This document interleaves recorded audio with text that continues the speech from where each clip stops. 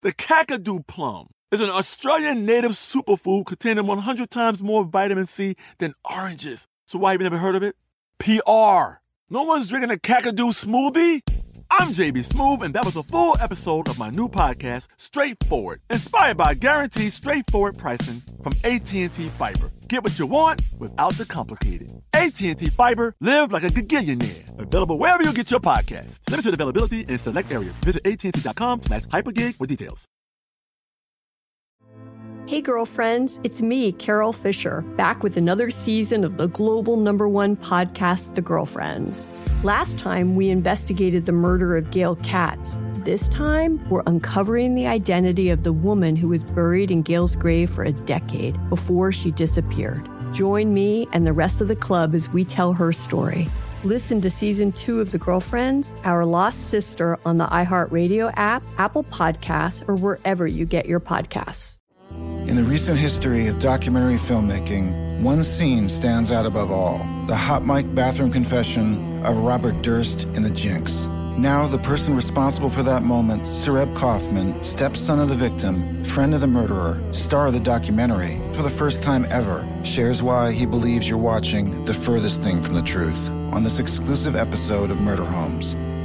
Listen to Murder Homes on the iHeartRadio app, Apple Podcasts, or wherever you get your podcasts. Hey. Hey. Oh my God. I'm so excited. Oh, hold on a second. I'm not ready for you. I thought we were just going to talk about setup. No, there's no setup. That's bullshit. We don't need setup. This is real. That's what I said. Okay, that's what I thought. All right.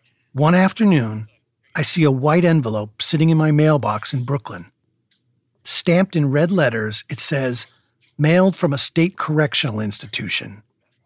And on the top left of the envelope, I see his name. Holy shit, it's Jeremy. I had to call Kelsey right away. She was back in her home state of North Carolina after months of living between Florida and Brooklyn, reporting on the Leo Schofield case with me. All right, I'm going to open it. Okay, open it. Okay, it looks like it's on prison paper, and it's not the original thing I sent. Okay, just read it. Jesus Christ. Oh my God, what is this? She says, "I want you to know that Polk County gave me a call about you. I don't think you can come see me. Who knows what will happen, and that is sad when they can't see that I have kept my damn mouth shut for 31 years. Schofield case. Let's say he should be out. I've thought about writing my story that no one wants to hear. I just don't really know how. Gotta go. J. Scott."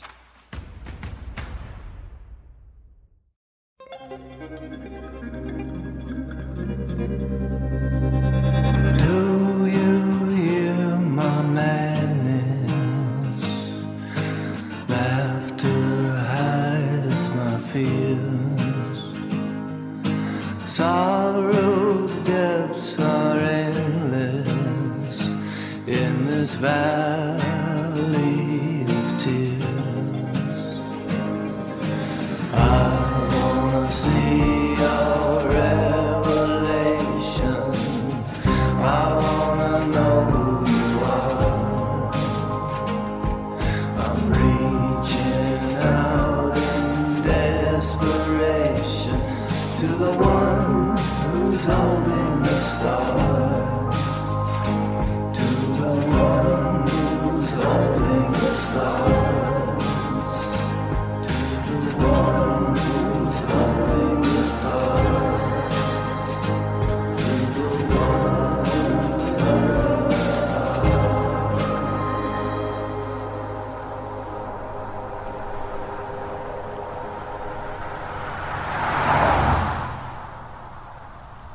Bone Valley, Chapter 8, Dear Mr. King.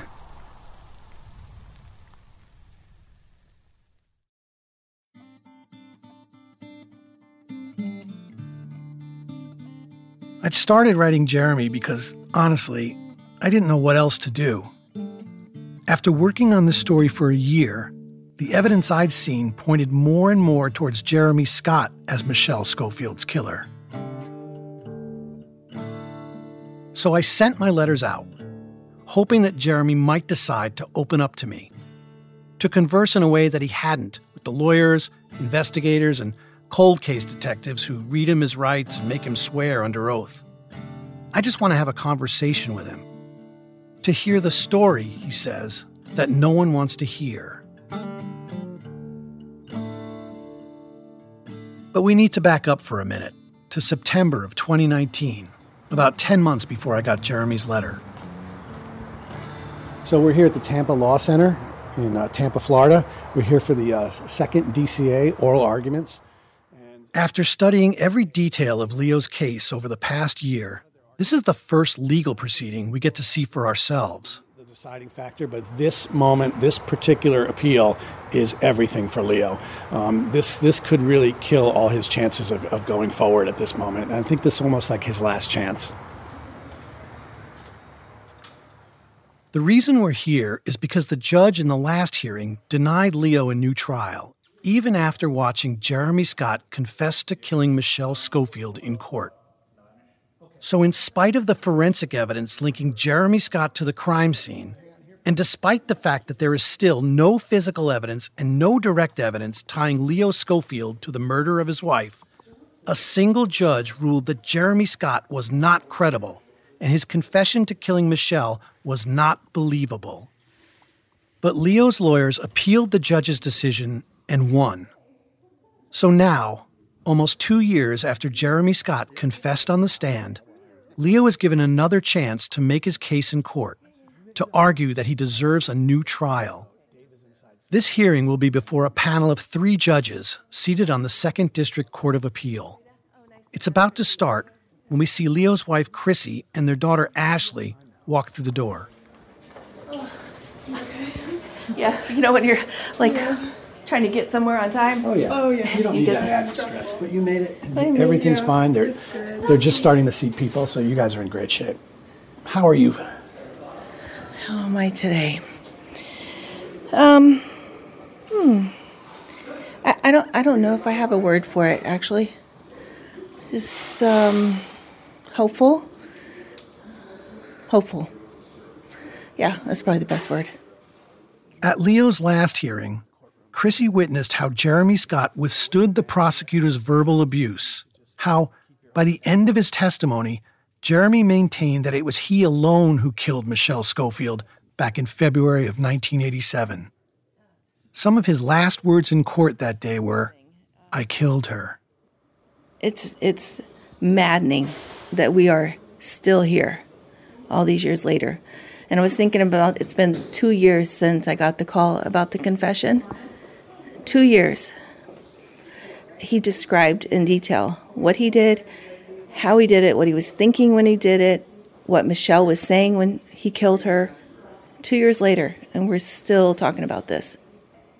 If these 3 judges don't grant Leo a new trial, it will become even harder for him to successfully appeal to a higher court and get another opportunity to prove his innocence. Leo isn't allowed here to watch the hearing, and he won't find out how it went until he calls Chrissy later in the day. How are Leo's spirits lately?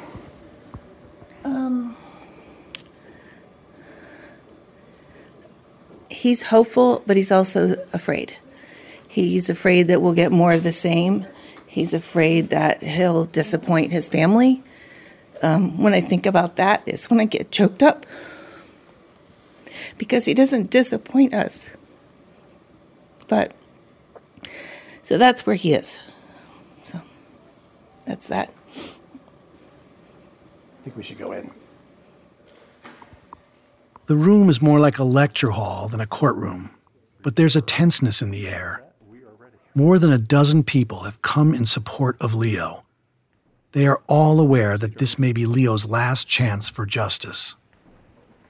Your Honor, my name is Seth Miller from the Innocence Project Florida. My co-counsel, Ms. Dolan, who will not be arguing today. First, Leo's attorney, Seth Miller from the Innocence Project of Florida, gets up and begins his oral argument about the new evidence of Jeremy Scott's confession to killing Michelle. He only has 20 minutes to present his case, but the judges can interrupt at any point to ask questions. We have additional facts that, Seth brings up how there are certain details Jeremy knows that only the murderer could know, how Jeremy's story is consistent with the forensic evidence, and how Michelle was found in the same spot that Jeremy used to take his girlfriend, Jamie Nellums. But just a minute into his argument, the judges are already interrupting with questions. And before long, they veer away from Jeremy Scott's confession and instead dredge up the same so-called evidence from the original trial, like Leo's father's weird behavior. His ex-girlfriend, Jamie Nellums, testified that he used to bring her to. But then a few mornings after the incident, the defendant's father had a premonition that that's where the body was and led police to that location. Isn't that something that... What really bothers me, listening to the judge's questions, is that Leo Sr.'s story about a vision from God continues to be treated as a fact in this case. As if he woke up that morning with a premonition and then led police to some random ditch in Polk County where Michelle's body just happened to be. That's not what happened. Leo Sr. had been searching for Michelle for nearly 3 days and nights. He didn't lead police to the body. He found her body, then flagged down a passing trucker who alerted the police. And it wasn't until after the police showed up that he claimed to have had this clairvoyant vision from God. It was a story told by a distraught and troubled man. And so, with only 20 precious minutes to argue his case, Seth gets stuck explaining Leo's father's premonition, instead of arguing to the judges why Jeremy Scott's confessions deserve to be considered by a new jury at a new trial. And that's all Leo and his lawyers are asking for. They're not asking for Leo to walk out of prison today. They're just asking for a new jury to decide his fate. After Seth takes a seat, the attorney for the state makes his argument, and it's basically this.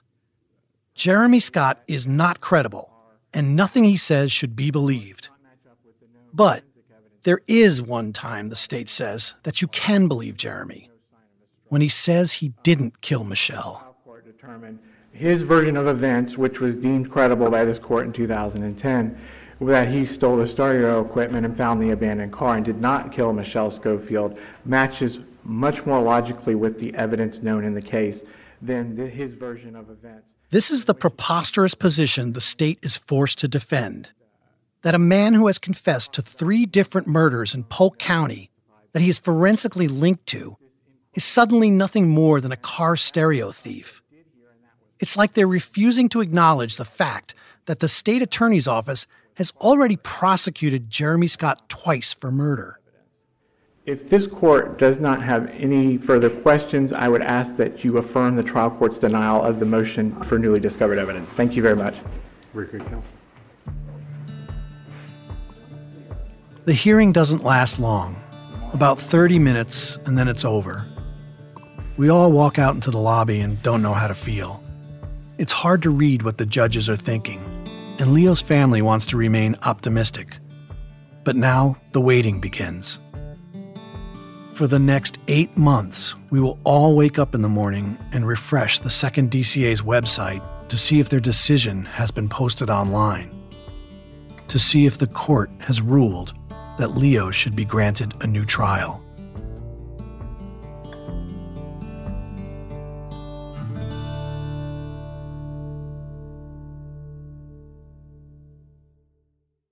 Hi, I'm Jason Flom, CEO and founder of Lava for Good podcast, home to Bone Valley, Wrongful Conviction, The War on Drugs, and many other great podcasts. Today, we're asking you, our listeners, to take part in a survey. Your feedback is going to help inform how we make podcasts in the future. Your complete and candid answers will help us continue to bring you more insightful and inspiring stories about important topics that impact us all. So please, go to lavaforgood.com/survey and participate today.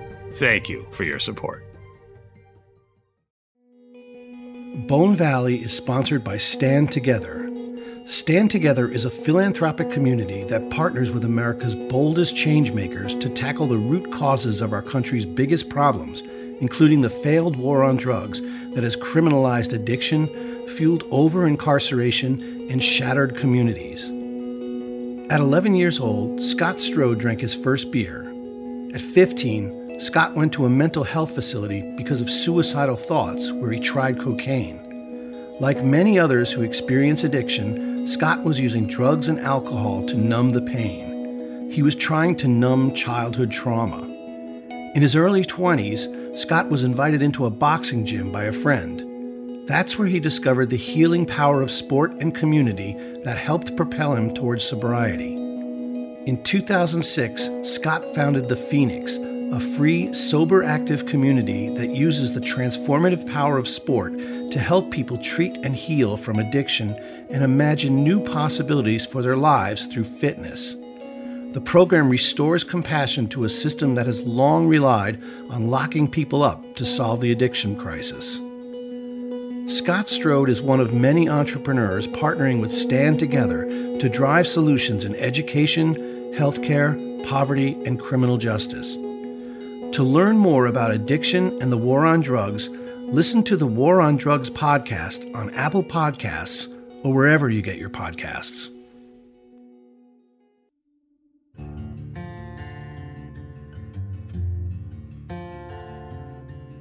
While Leo and his family wait for the judges to release their decision about whether or not Leo will be granted a new trial, Leo has one other chance for freedom. Not through a new trial that will allow him to clear his name, but through parole. Parole is basically the state's way of saying, you committed a crime, served your sentence, and kept out of trouble in prison. So as long as you keep checking in with us now and again, we no longer think you're a present danger to society. But parole is not ideal for Leo, because even if it's granted, he'll still be a convicted murderer in the eyes of the state. On the other hand, if he's paroled, he'd at least eventually be home with his family. In a lot of ways, Leo is the perfect candidate for parole.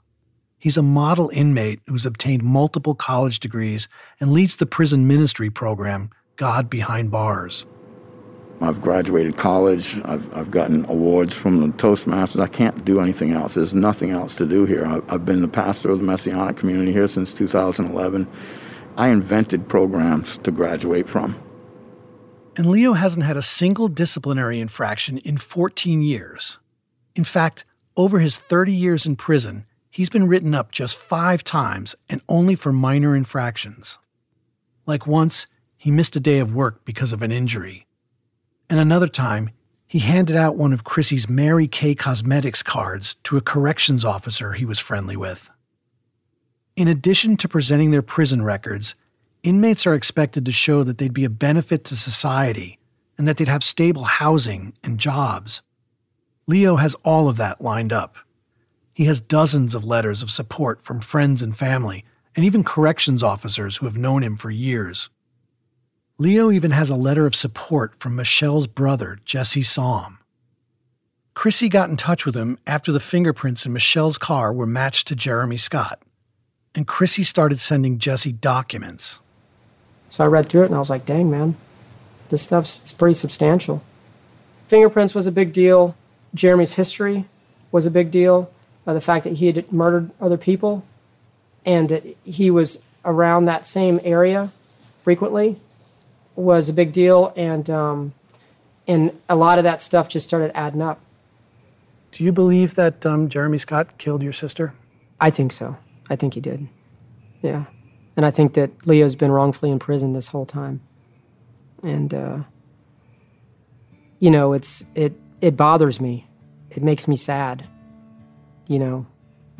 that they won't try to pursue the evidence that's boiled up after all these years and at least process it, and then we'll all know, if he did or not.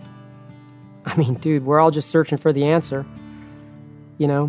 so why wouldn't we pursue it?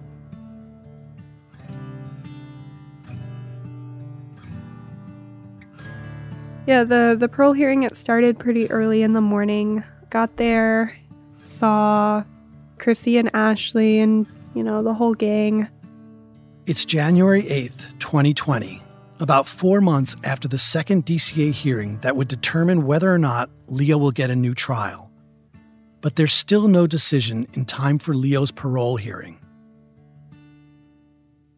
I had something scheduled that day, so Kelsey made arrangements to fly down to Tallahassee to cover the hearing herself. And I knew Kelsey was kind of nervous about this trip. Texted Gilbert. I said, don't see Hill yet. Jerry Hill was John Aguero's boss at the time of Leo's trial back in 1989.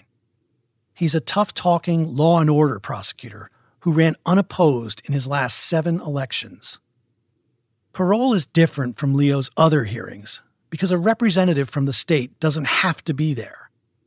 But Jerry Hill and his office have made a point of showing up to these hearings. Even though he retired in early 2017, after serving 32 years as state attorney, he still drives hours to attend these parole hearings.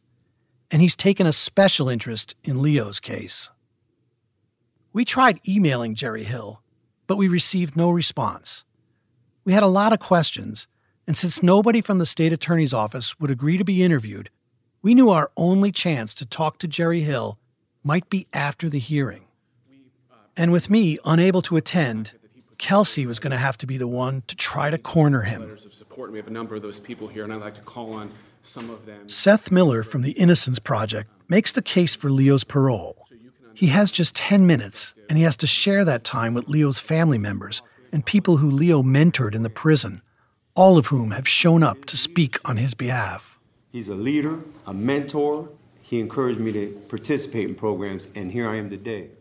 With so many speakers and so little time, even Chrissy and Ashley are given less than a minute to explain to the commissioners who they are and why they want Leo home.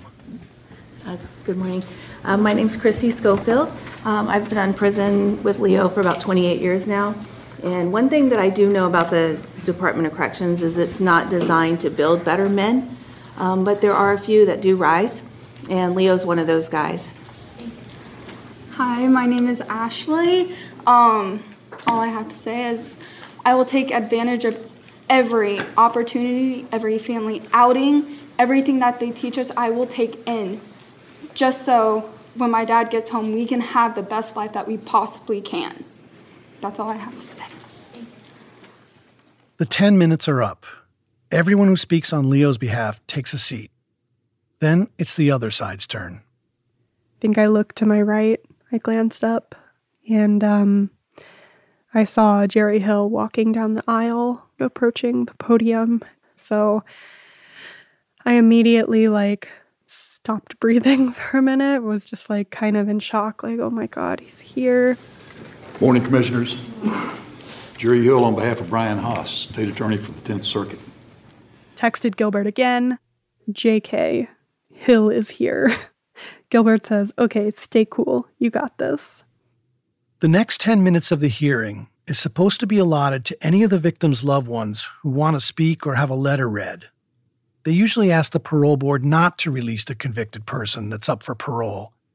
But Jesse, Michelle's brother, had written a different kind of letter to the state, and he asked for it to be read at the hearing.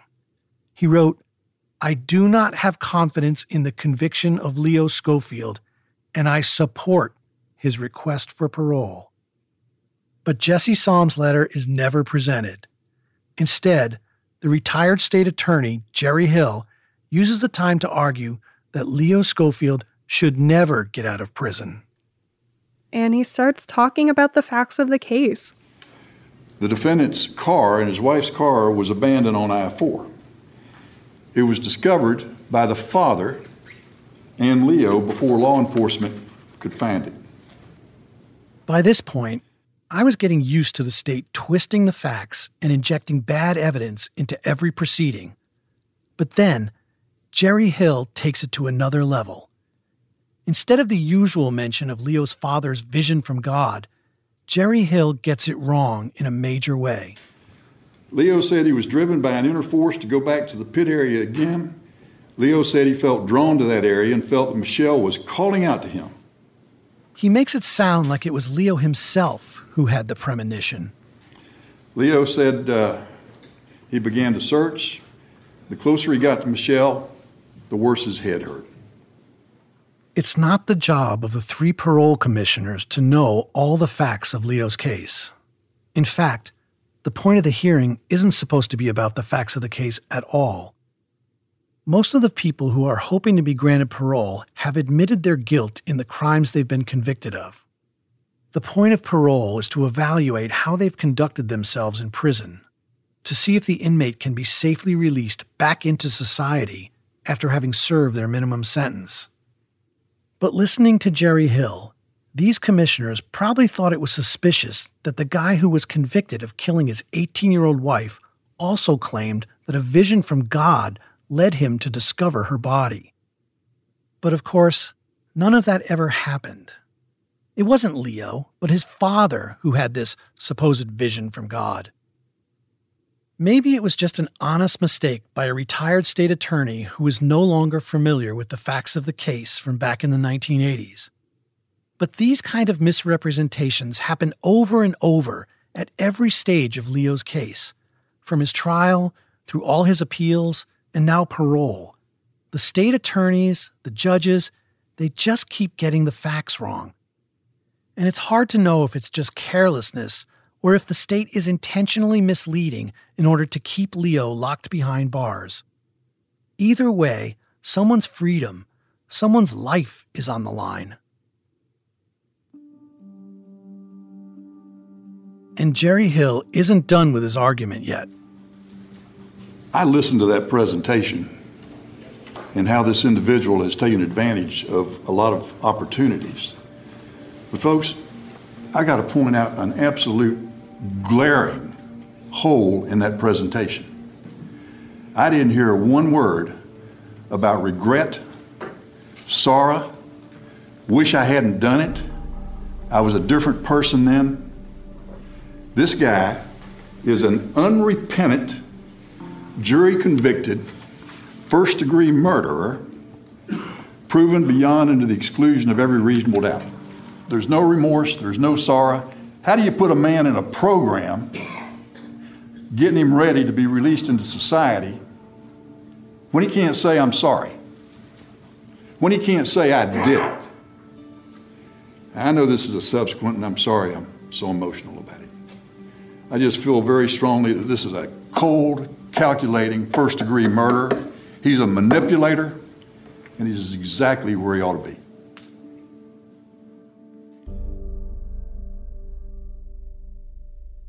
After Jerry Hill speaks, the commissioners announce their decision. Right then and there, Leo is denied parole. The commission makes it very clear that parole is not a right, but, quote, an act of grace of the state.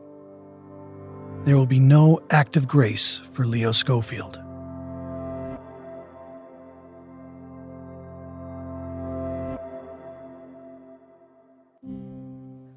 You can't really react to the ruling in the room, so we all were kind of devastated, but trying to hide it a little bit until we got out into the lobby, and then we all stepped outside, and I glanced over and I saw Jerry Hill walking out, and I knew that that was my opportunity. It's just like, can't hesitate. I just turned on my heel and called out, Mr. Hill? Yes, ma'am. I'm working on a story with Gilbert King about the Leo Schofield case. Can I ask you a couple questions? Well, let's see. Go ahead. This case was originally handled by John Aguero. That's correct. What do you think when you take on a case of his from so long ago? I think John was a brilliant prosecutor and that he was spot on. He could probably tell how nervous I was. My hands might have been shaking a little bit. I wish it hadn't been so obvious that I was nervous, but to some degree, I think maybe that worked in my favor. I think maybe it disarmed him a little bit. And I was able to kind of gain my confidence back when I realized how little he knows about this case. And what did you think when you first learned that the fingerprints in Michelle Schofield's car were identified to Jeremy Scott? I thought Jeremy Scott was a thief. Your office prosecuted him twice for murder, didn't it? Since then, not before then, not at that time. Subsequent. long The subsequent. Jewel Johnson murder was in 1885. That was after, I believe. No, that was before. Michelle's murder was in 87. Okay, you may be right. It doesn't alter. Did you hear the transcript?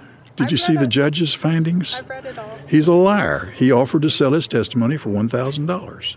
That's hardly a basis for suggesting that he's the actual murderer.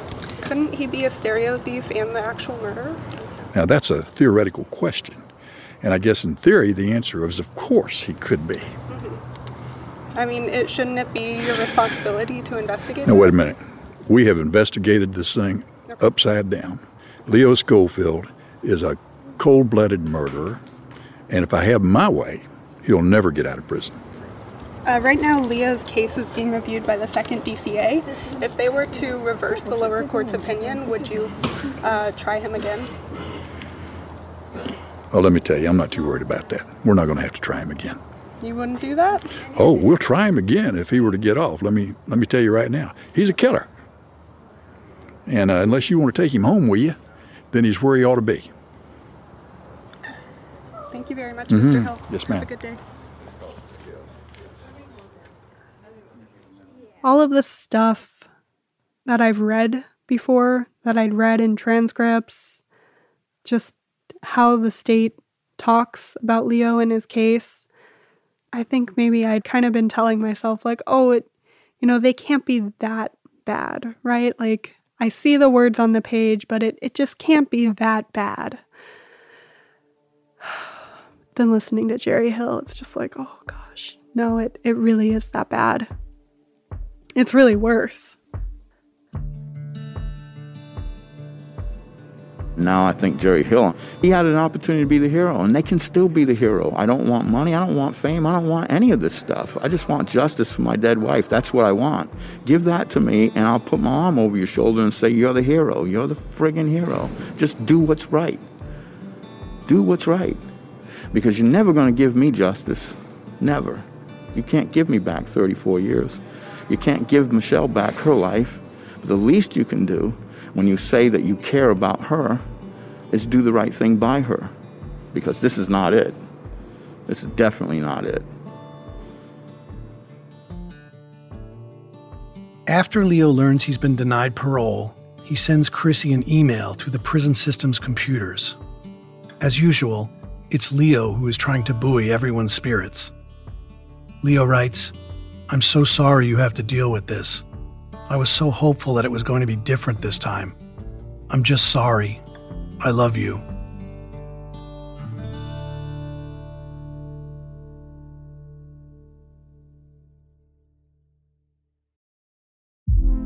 Hey girlfriends, it's me, Carol Fisher. I'm so excited to tell you about the brand new series of The Girlfriends. In season 1, we told you about the murder of Gail Katz at the hands of my ex-boyfriend Bob. At one point, a woman's torso washed up on Staten Island and was misidentified as Gail. She spent 9 years in Gail's grave, and then she just disappeared. It's almost like it's become this moral obligation to find her. And that's what we're going to do. Find this missing girlfriend and tell her story. With the help of some of your favorite girlfriends from season 1, like my producer Anna. Oh my God. My friend Dr. Mindy Shapiro. Hi, it's Dr. Shapiro, and I'd like to speak with the Deputy Medical Examiner. And of course, Gail's sister, Elaine Katz. Having no closure, it kills you. Join us as we try to solve a 35-year-old cold case. It's not going to be easy, but it's going to be one hell of a ride. What? I can't believe this. Listen to season 2 of The Girlfriends, Our Lost Sister on the iHeartRadio app, Apple Podcasts, or wherever you get your podcasts. In the recent history of documentary filmmaking, one scene stands out above all: the hot mic bathroom confession of Robert Durst in The Jinx. Now, the person responsible for that moment, Sareb Kaufman, stepson of the victim, friend of the murderer, star of the documentary, for the first time ever, shares why he believes you're watching the furthest thing from the truth on this exclusive episode of Murder Homes. Listen to Murder Homes on the iHeartRadio app, Apple Podcasts, or wherever you get your podcasts. Tamika D. Mallory. And it's your boy, my son, the General. And we are your hosts of TMI. New year, new name, new energy, but same old us. Oh, yeah. And catch us every Wednesday on the Black Effect Network, breaking down social and civil rights issues, pop culture, and politics in hopes of pushing our culture forward to make the world a better place for generations to come. But that's not all. We will also have special guests to add their thoughts on the topics, as well as break down different political issues with local activists in their community. If you like to be informed and to expand your thoughts, listen to TMI on the Black Effect Podcast Network, iHeartRadio app, Apple Podcasts, or wherever you get your podcasts. That's right.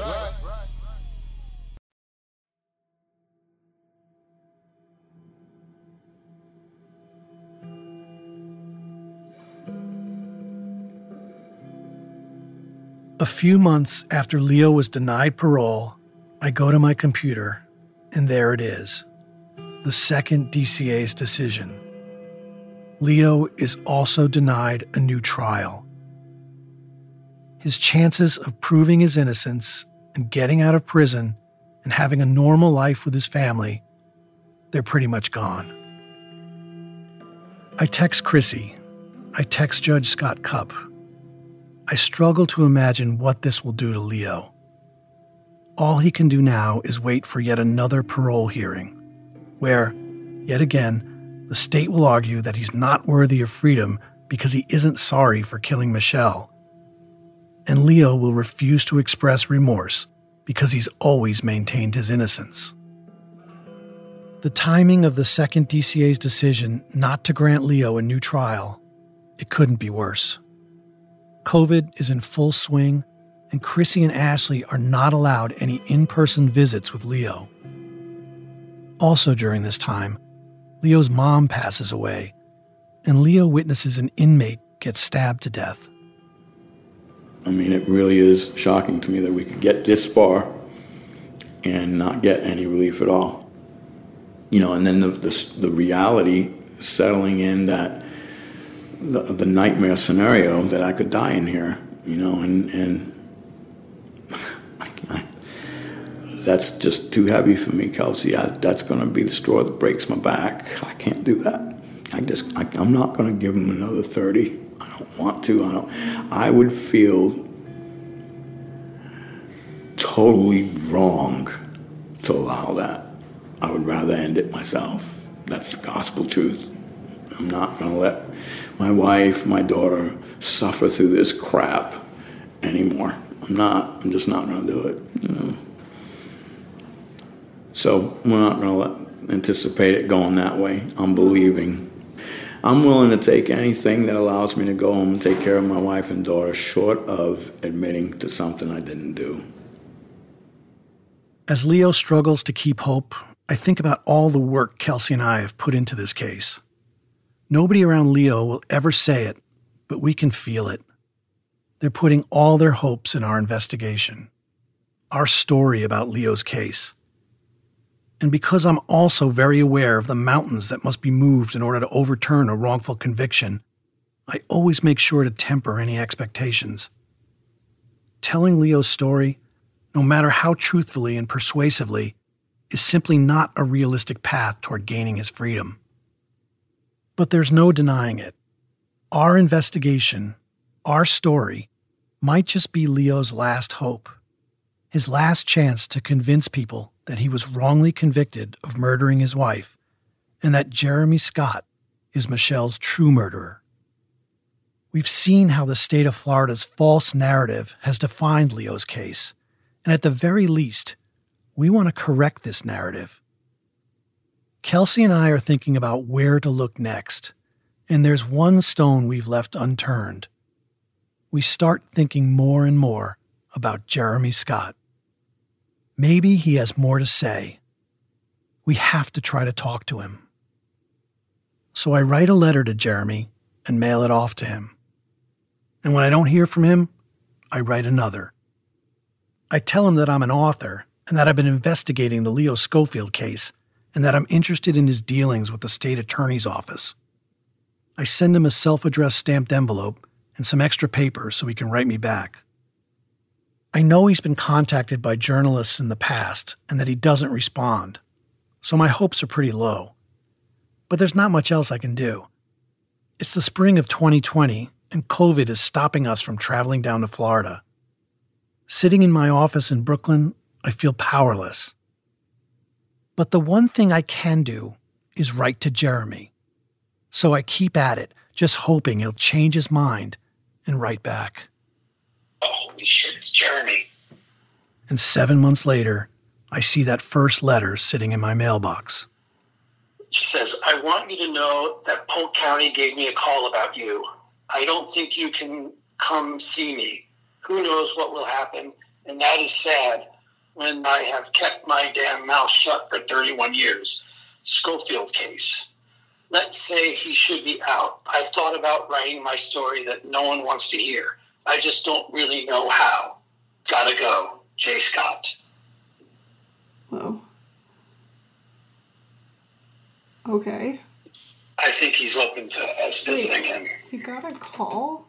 It sounds like Polk County, made him believe that he's not allowed to talk to us, which they can't do. No, they can't, and that's why we're going to figure out what they did. We file a record request to find out who might have called him, but we're informed by the Florida Department of Corrections that they can't release those records. So I write Jeremy another letter. I want to see if he'd agree to a visit from us. I want him to know that I'm eager to hear his story, that I'm interested in anything and everything he has to say. I also send him a pre-written consent letter. If he signs, it will allow me to visit and record an interview with him. It's not long before he sends the form back to me, signed. But the prisons in Florida are still locked down due to COVID. And then, once the Department of Corrections lifts the COVID restrictions about 6 weeks later, we find out that Jeremy has been placed in disciplinary confinement. So we can't visit him until he returns to general population. And who knows when that will be. As the months pass, we're constantly checking his status. There's no change, and he stops writing. Still, we wanted to find a way to get someone to look into Jeremy Scott. We felt we had some pretty compelling evidence linking Jeremy to the murder of cab driver Joseph LaVere back in 1987. It didn't feel right just sitting on what we'd collected. So I reached out to one of my contacts at the state attorney's office in the Ninth Circuit. That's the office that handles all the cases in Osceola County, including the murder of Joseph LaVere. It seemed like there had to be fingerprints and potential sources of DNA from the taxi that could be tested. And if it turns out that Jeremy is forensically linked to a fourth murder, the murder of Joseph LaVere, the state's narrative that Jeremy is just a car stereo thief who had nothing to do with the murder of Michelle Schofield would look even more preposterous. But we're in a weird position. We'd collected so much information about what the state attorney's office in Polk County had done wrong in failing to properly investigate Jeremy Scott. And now we were thinking about going to a neighboring county state attorney's office, pointing out yet another failed investigation. We don't know how they're going to react, but we decide it's what we have to do. We managed to get a meeting lined up with the state attorney's office in the Ninth Circuit, and we presented our case over a Zoom call. Okay, excellent. So I'm just going to talk to you a little bit and about why I'm doing this and what I've learned and why I'm really getting in touch with you. But I go through the whole thing, how, while working on Leo's story, we came across the LaVere case. We tell them that Jeremy's girlfriend Jamie said that Jeremy made a spontaneous confession decades ago to getting away with killing a taxi cab driver, and how we think we've linked that spontaneous confession to the murder of Joseph LaVere, an Osceola County homicide that's still unsolved. It had been over 3 decades since this office handled the case and filed charges against Dan Odie, the man who was tried twice and eventually acquitted. The folks we're talking to weren't there at the time, so we tell them a bit about Dan Odie and some of the accusations of police corruption that were exposed in court during his case. I know it was a lot to sort of absorb, and like I said, I'll hand over any documents, recordings, anything you think that might be helpful to you. They seem to understand how this investigation relates back to Leo's case. I just wonder if Polk County wouldn't be kind of pressured a little bit to look at Jeremy Lin Scott if they know that we're looking at him for a cold case in Osceola. I think it's worth a shot. Absolutely. We tell them that we're hoping to meet with Jeremy. We're just waiting for him to get out of disciplinary confinement. You have every right as a citizen to engage other citizens who include people who are in custody. But I think if law enforcement's going to try to work this case, I would think they would want to be part of that conversation if you're willing to extend that to the agency. They're basically saying that they can't stop us from meeting with Jeremy, but they'd rather we don't. It could interfere with an investigation. In other words, let the cops do their job. I'm happy to step back and see what comes of their work. It could mean justice in a decades-old cold case, and it could also bring renewed attention to Leo's case. I just sort of want to see this move forward because I feel very strongly that Jeremy Scott is the suspect. We're hopeful that someone is finally going to investigate Jeremy Scott. Yeah, it was nice meeting you, Shanna. Thank you very much. I really appreciate it. I'll be in touch. I'll send my PowerPoint and I'll send documents and recordings.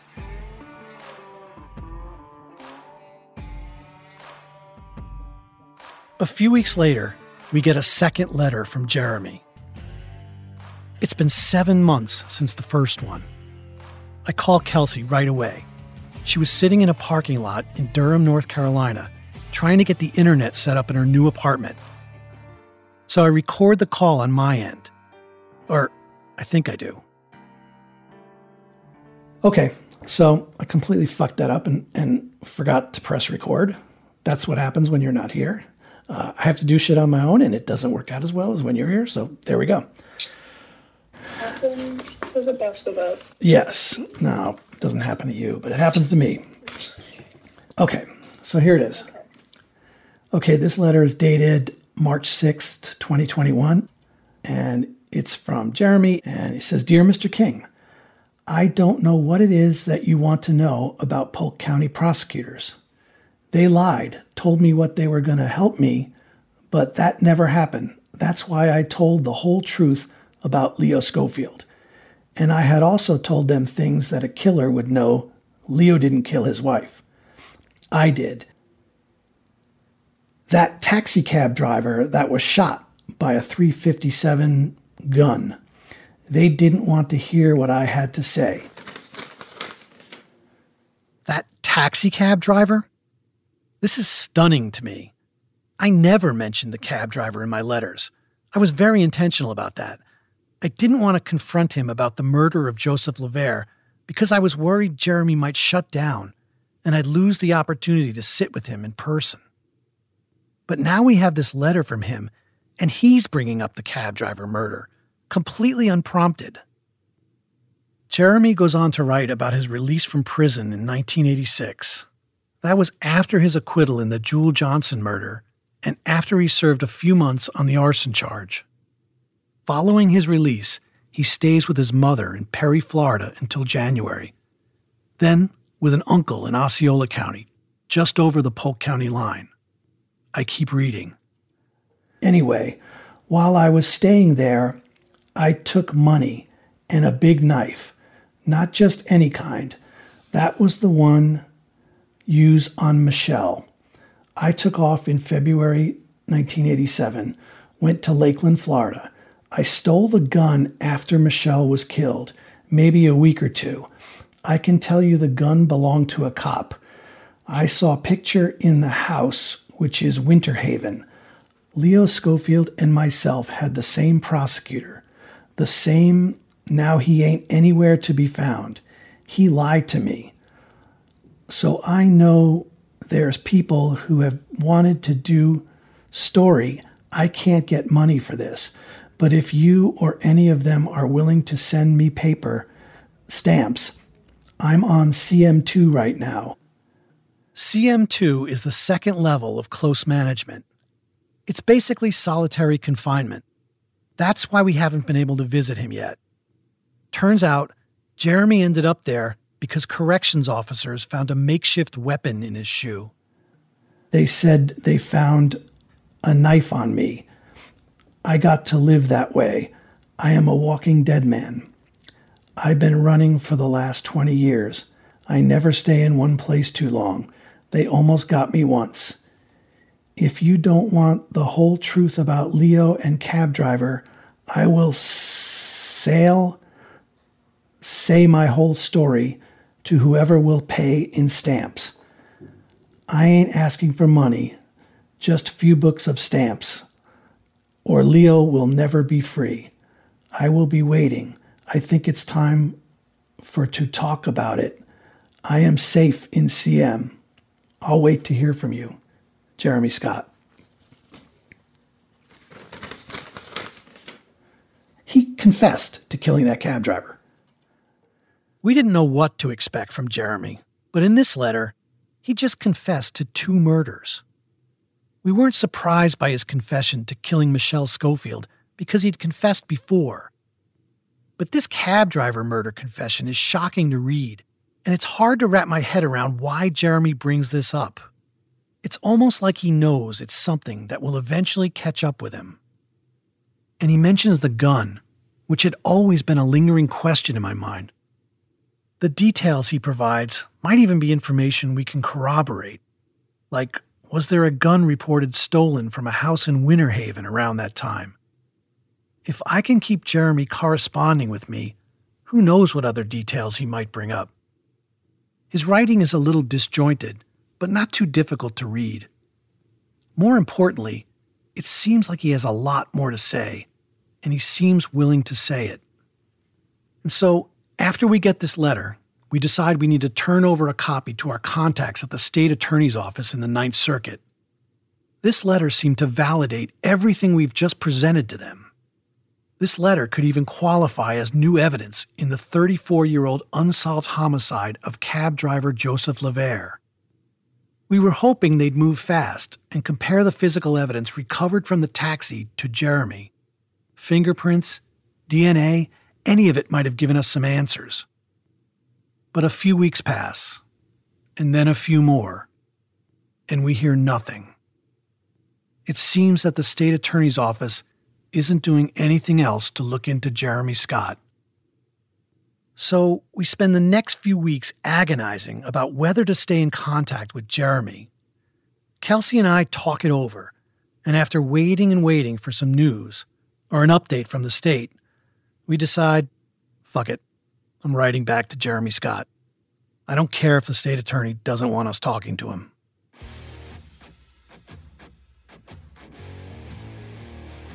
This time, I ask more specific questions. But still, I avoid asking any direct questions about the cab driver murder. I'm trying to walk the line and not do anything to compromise the state's investigation, if there even is one. So I asked Jeremy about Michelle Schofield and the prosecutor, John Aguero. And I send Jeremy some postage stamps. We discussed this too. Stamps are a sort of currency in the prison system, and we don't want Jeremy to think we're compensating him in exchange for his correspondence. On the other hand, he's basically in lockdown and close management with time on his hands. And if he's bored, and he finally wants to tell his story, I want to hear from him. Then, finally, we get an update from the state attorney's office. They tell us that they want us to take our evidence to the Osceola County Sheriff's Office, the agency that originally handled the Joseph LaVere murder.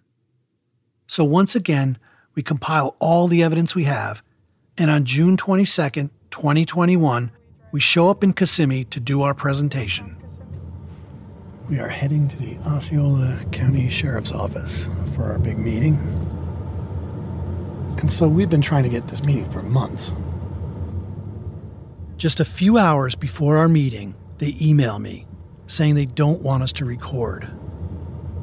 How are you feeling about this? I feel pretty good that they're going to have to do something about this. I don't think they can just blow us off, but I don't know. what kind of worries me is this is a dirty case, and they have to know it. If they look into it a little bit, they have to see it.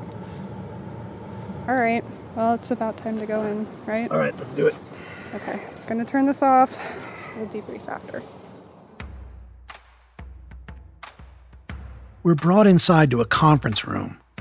About a half dozen people are there, and I set up my PowerPoint to display on a big screen.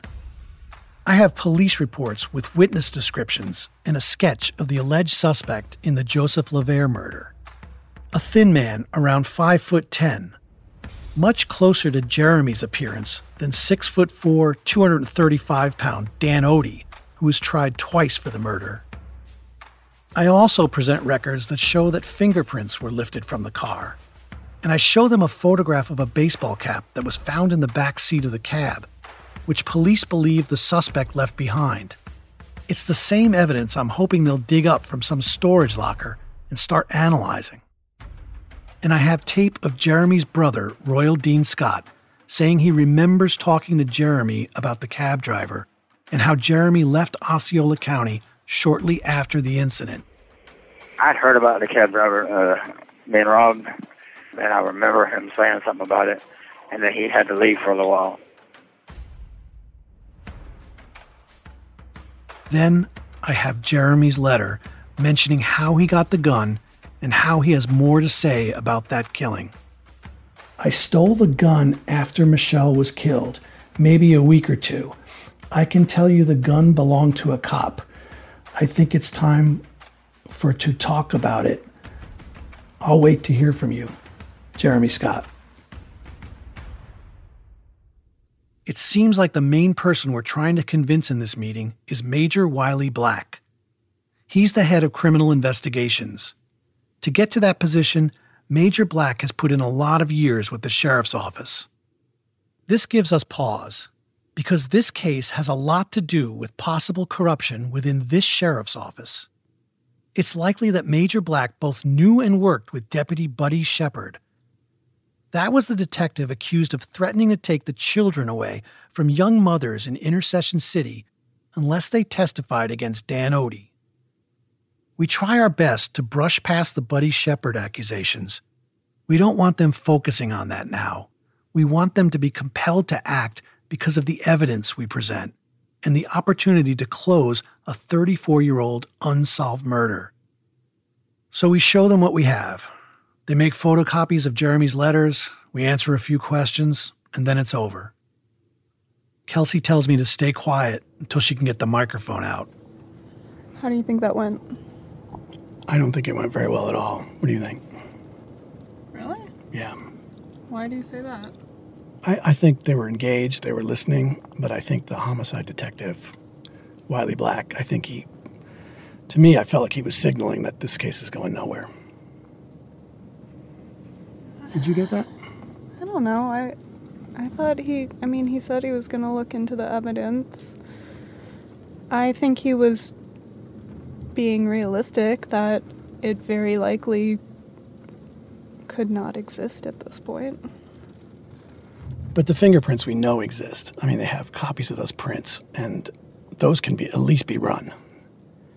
As we're getting ready to leave the parking lot at the sheriff's office, it begins to rain, like it does almost every summer afternoon in Central Florida. The darkening sky matches our mood. I just got the feeling that this is going to die right here. This is a little frustrating because you can see the black hole sort of develop. I'm not encouraged at all by this. So we just have to strategize about how to next steps and when do we start doing our own investigation. I mean, they didn't tell us to not go and talk to Jeremy, so yeah, there's that. I think that's what we have to do now. I don't know, but it's freaking hot in this car, so you got any this is too much. Well, it's got to be do you have any final thoughts? Yeah, I want to keep investigating this, and I want to talk to some of these witnesses that I've been steering clear of, and I want to start asking Jeremy in letters about that taxi cab driver.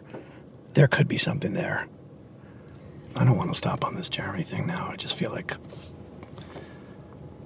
what are we going to do? Right. Well, at least we got some free coffee out of that, right? Yeah, free coffee. Nice ride through Intercession City. All right. Let's get out of here. All right.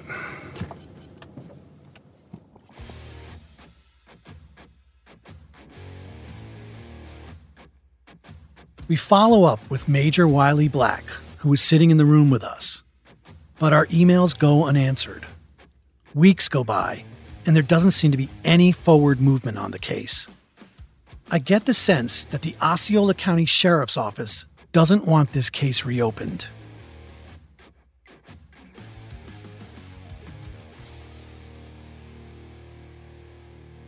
Hey, you there? Yeah, I'm here. Okay. Are you recording? Yes, recording now. We get another letter from Jeremy. All right. I'm opening. This one feels a little thicker. I don't know why. Oh, Lord. Okay. Okay, here we go.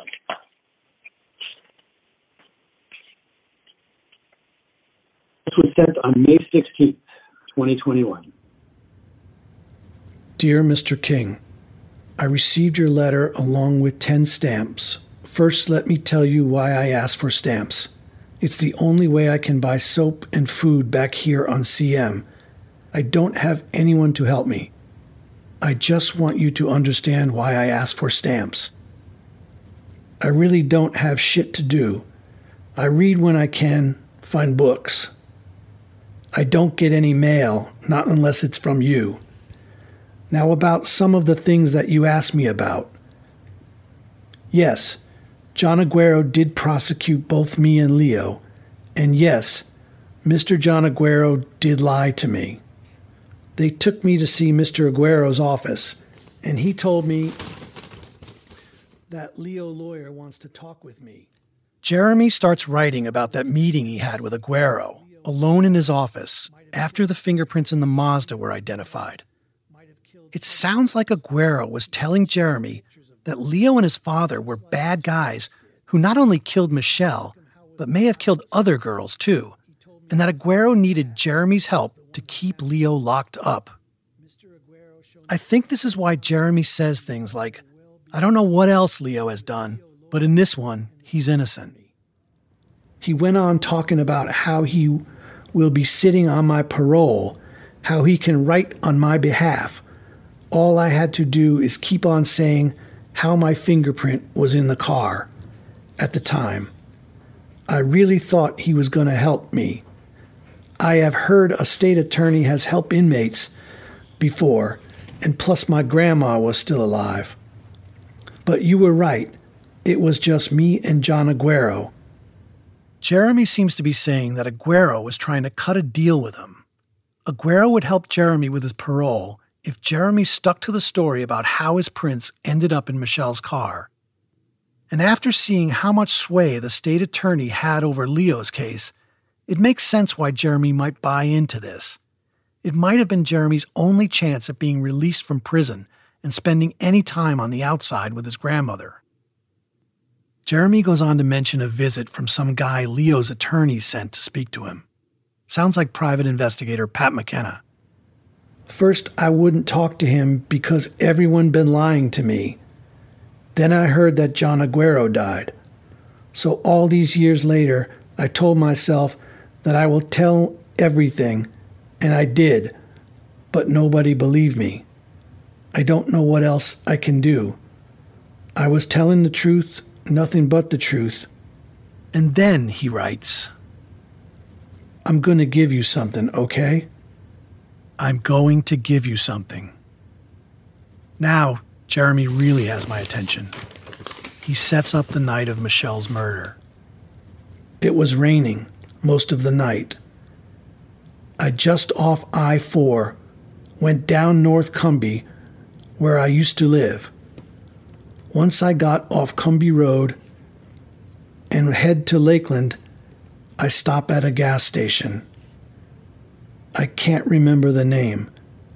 I knew it was raining. I was sick and cold, wet. There was a woman on the phone, talking. She thought I was waiting on the phone. When she got off, she asked me if I was lost. I told her yes, and hadn't any way to get back to the place I was staying.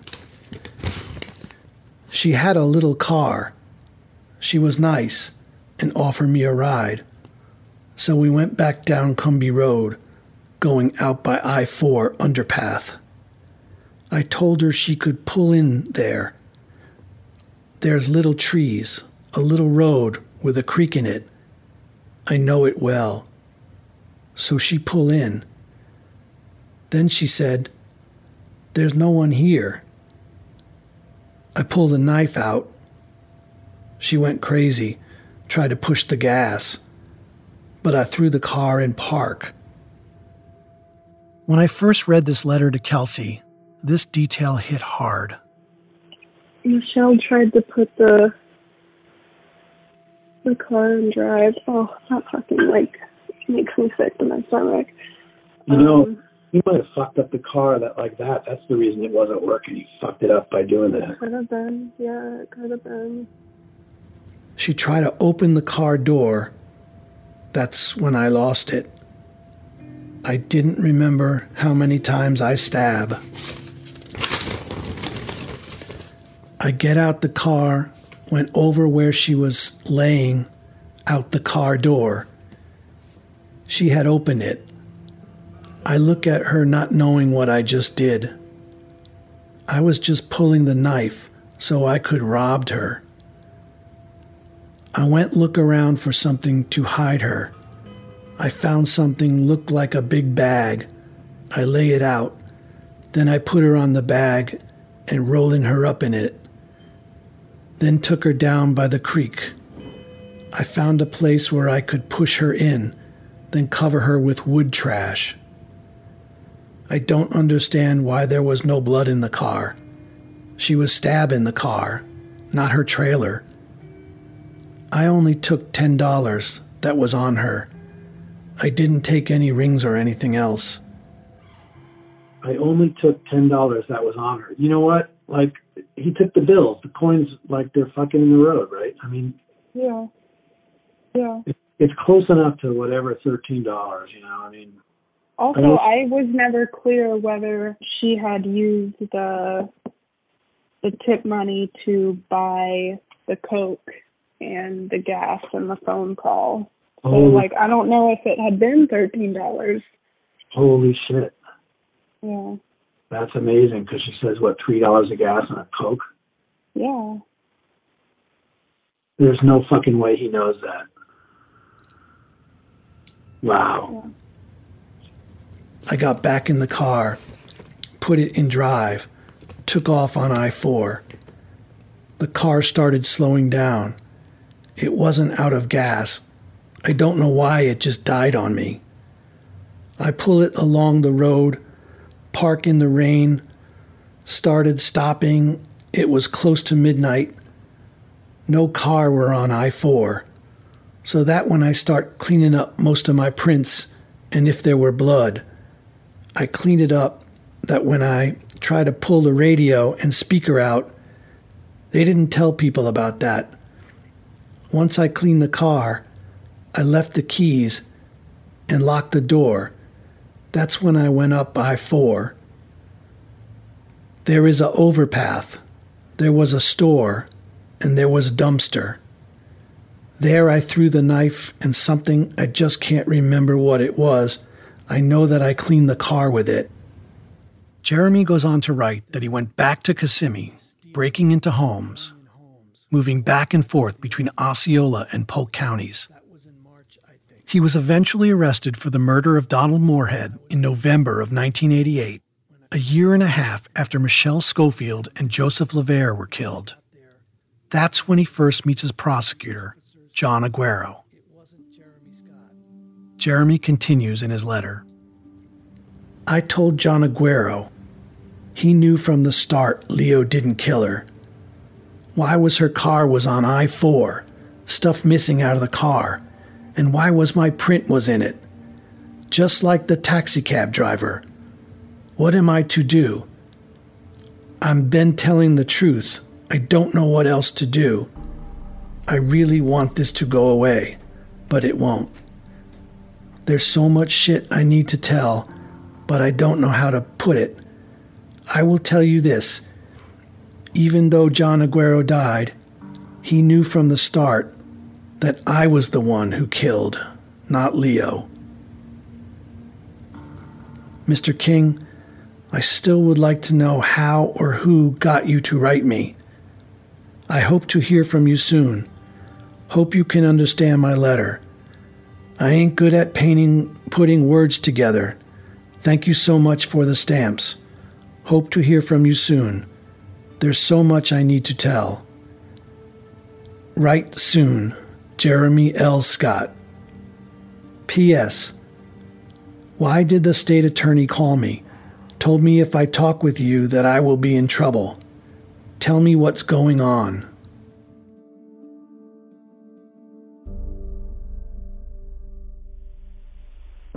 Holy fuck. Oh, man. Oh, God damn it.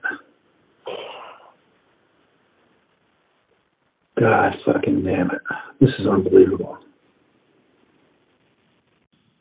There's something fucking unbelievably sincere that comes across in that letter. I don't know what to think, man. That was really fucking powerful for some reason. Yeah, that one made me want to sob. The fact that this guy is still saying this shit and his story makes so much sense, and there's just like nothing that can be done about it. And he's also saying, like, I think I'll be out of here in June. By out of here, he means out of close management, out of solitary. Once he's back in general population, we can schedule our interview with him. God, I want to talk to him. I mean, honestly, I don't give a shit about those stamps anymore. Let them I'm just fucking keeping this guy talking. And if they say, you gave him stamps so he bought soap, I'll go, fuck you. He can have soap. Yeah, seriously.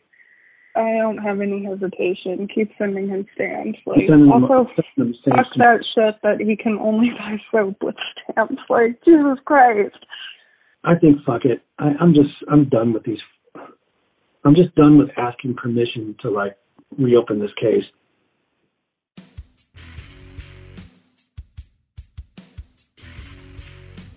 Hey, you there? Yeah, I'm here. What's going on? So I just got off the phone with Paul Walker at the Department of Corrections. Mm-hmm. And he said that Jeremy is now in general population. Oh my God. Really? And so, yeah, and so he's eligible for visitors again. But Jesus, finally some good news. I just hope this holds, you know. After 3 years of investigating Leo's case, we're finally going to meet Jeremy Scott.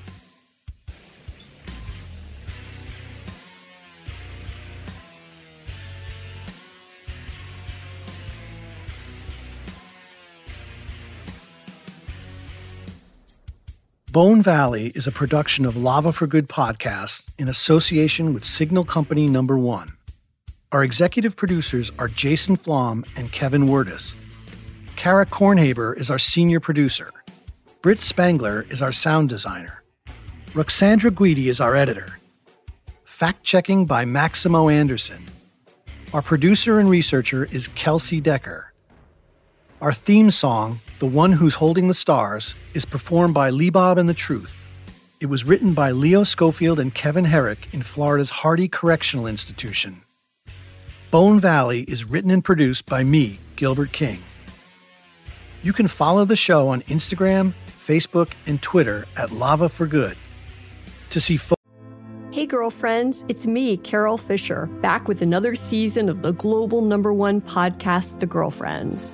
Last time, we investigated the murder of Gail Katz. This time, we're uncovering the identity of the woman who was buried in Gail's grave for a decade before she disappeared. Join me and the rest of the club as we tell her story.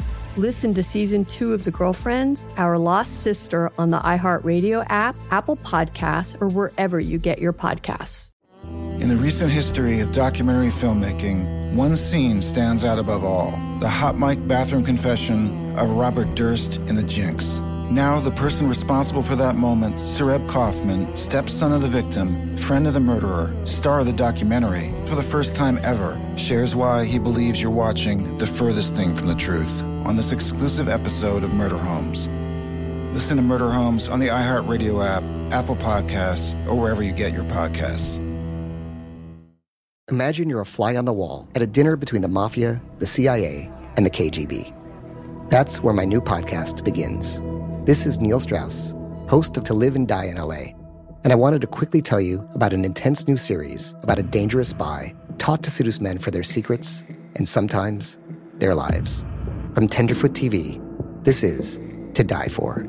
To Die For is available now. Listen for free on the iHeartRadio app, Apple Podcasts, or wherever you get your podcasts.